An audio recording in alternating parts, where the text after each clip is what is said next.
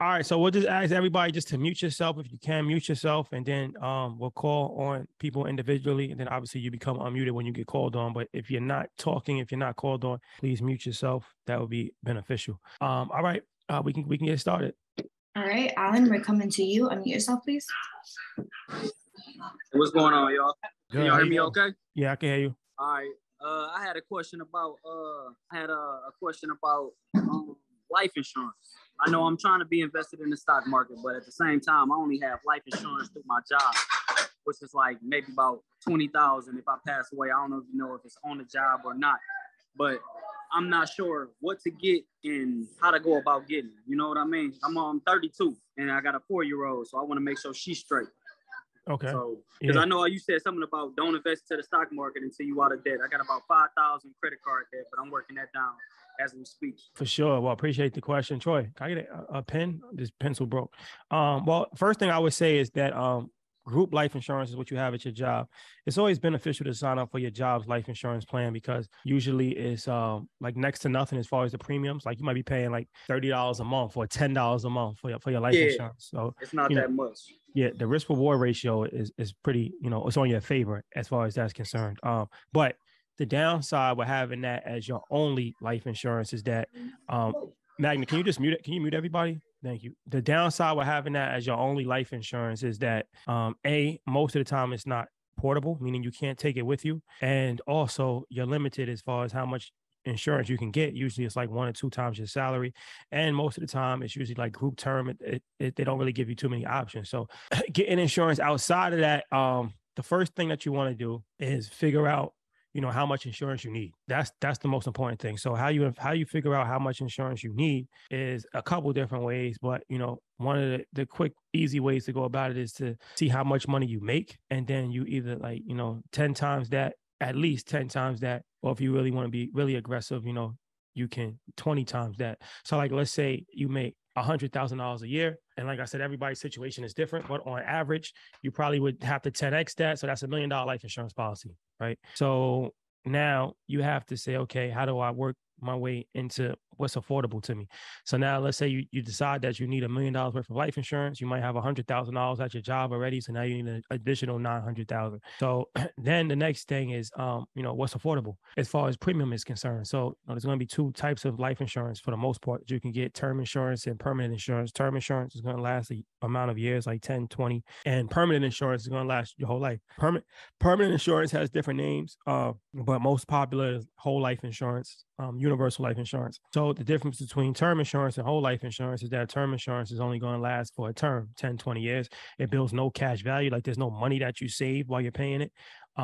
So the benefit is that the premiums are lower. So like, let's say you have $1 million term policy, depending on, your health and your age, you could possibly be paying $40 a month for $1 million term insurance policy. So that's very affordable for most people. But the downside to that is that it's going to run up. And most of the time, you're not going to die within that term. Like if you're 35 years old and you're healthy, you are probably going to live longer than 20 years. Now, it's not guaranteed anybody can pass away at any given moment, but just the odds are that you probably will live longer than that term. So that means that now you paid premium for 20 years, but you don't get anything back from that.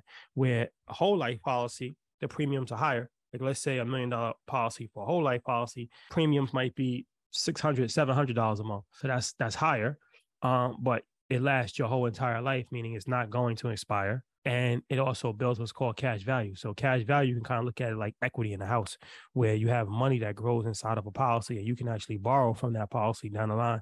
And you can borrow from it and you can use that money for a variety of different things. You can use that money to pay for your kids' college. You can use that money to, buy a car, to put a down payment on a home, anything that you want, start a business, whatever. So it's another form of savings. So from there, so like I said, so from there, you want to see, okay, what's affordable in my budget? And it's always good to work with an insurance agent because the insurance agent will, help you with this whole process of just kind of understanding it. But usually you don't want to really go over 2.5, at the most, probably 5% of your income in insurance premiums. So like, once again, using a round number, if you make $100,000 a year, 2.5% of that would be $2,500 a year. So, if you're spending $2,500 a year on your insurance, then that should be, probably what you're maxing out at. So the 2,500 would be around $200 a month. That for most people that should be affordable if you're making $100,000. Now, like I said, you could be making $100,000 and not have any money, or you could be making $100,000 and have $10,000 a month left over if you don't have any expenses at all. Everybody's situation is different, but just on average, because you don't want to put all of your money into insurance. You want to do other things. You want to put money into your 401k, put money into your child's account, put money into an investment account, pay off your debt. So only way to do that is to really do something that's affordable. So then you can look at the situation from a more educated standpoint to say, okay, this is the amount of insurance that I need. This is the budget that I feel comfortable with. And then you can do, okay, I'll start off with term and then, switch over down the line to whole life, because that's one of the benefits with term is that you can always change over, or you can do a combination of both. Like, let's say your budget is $200 a month. You can do half of it in term. You can do half of it in whole life. And that way, you still have permanent coverage, but you're not spending over your budget. So that's another thing as well. You can do a combination. So, it's kind of a long answer because it's not like a simple answer to give. It's a lot of different variables that go into play, but that's some of the education that you should have when making a decision about insurance. And if all else fails, just get term insurance, because some insurance is better than no insurance. And the most important thing is to protect your family. So you have a child. So that's the most important thing. You can always figure it out later on. But, as far as the most affordable option, it'll probably be term. And like I said, you don't want to compromise your death benefit. You want to get the maximum death benefit that you can get. So yeah, that's how I look at it. Oh yeah, most definitely. I mean, 200 or even more, even 600 wouldn't even be killing me in the budget, because I don't have a mortgage or I'm not paying rent, because I inherited a house in 2013. So I'm fixing on that. I know how to do construction on the house. So I don't have a mortgage. The house been paid off. When I finish with that house, I'm renting it out and I'm moving back in with either some siblings or my mom or somebody like that, where I'm collecting rent from that. And that could be whatever I profit off that after taxes and insurance and everything, that could be paying my premium. I made $60,000 last year. I drive a garbage truck. So, okay. I mean, I'm going to live below my means. So whatever it is, I appreciate the advice. So Monday, Tuesday, I'll be talking to an insurance agent to see what I can get and what's really affordable. All right, well, no problem. All right, guys. And then also, especially for the insurance and like retirement questions, if you want, so I still have my financial planning practice. I'm not actively doing it anymore, but my dad actually is a financial advisor, my sister. So I say that at least once a call, but if you want, I think Magna, if you could just put the information in the chat, anybody can reach out to them and get a consultation if you want some questions about actually how to implement different things, different strategies. Like I said, you can work with whoever you want with, but it is something that I did for over a decade and still actually am licensed, and I still have my practice. I'm just not hands-on like me personally, but still kind of oversee the operation. So if you're interested, if anybody's interested, we could put the information in there and you can feel free to reach out.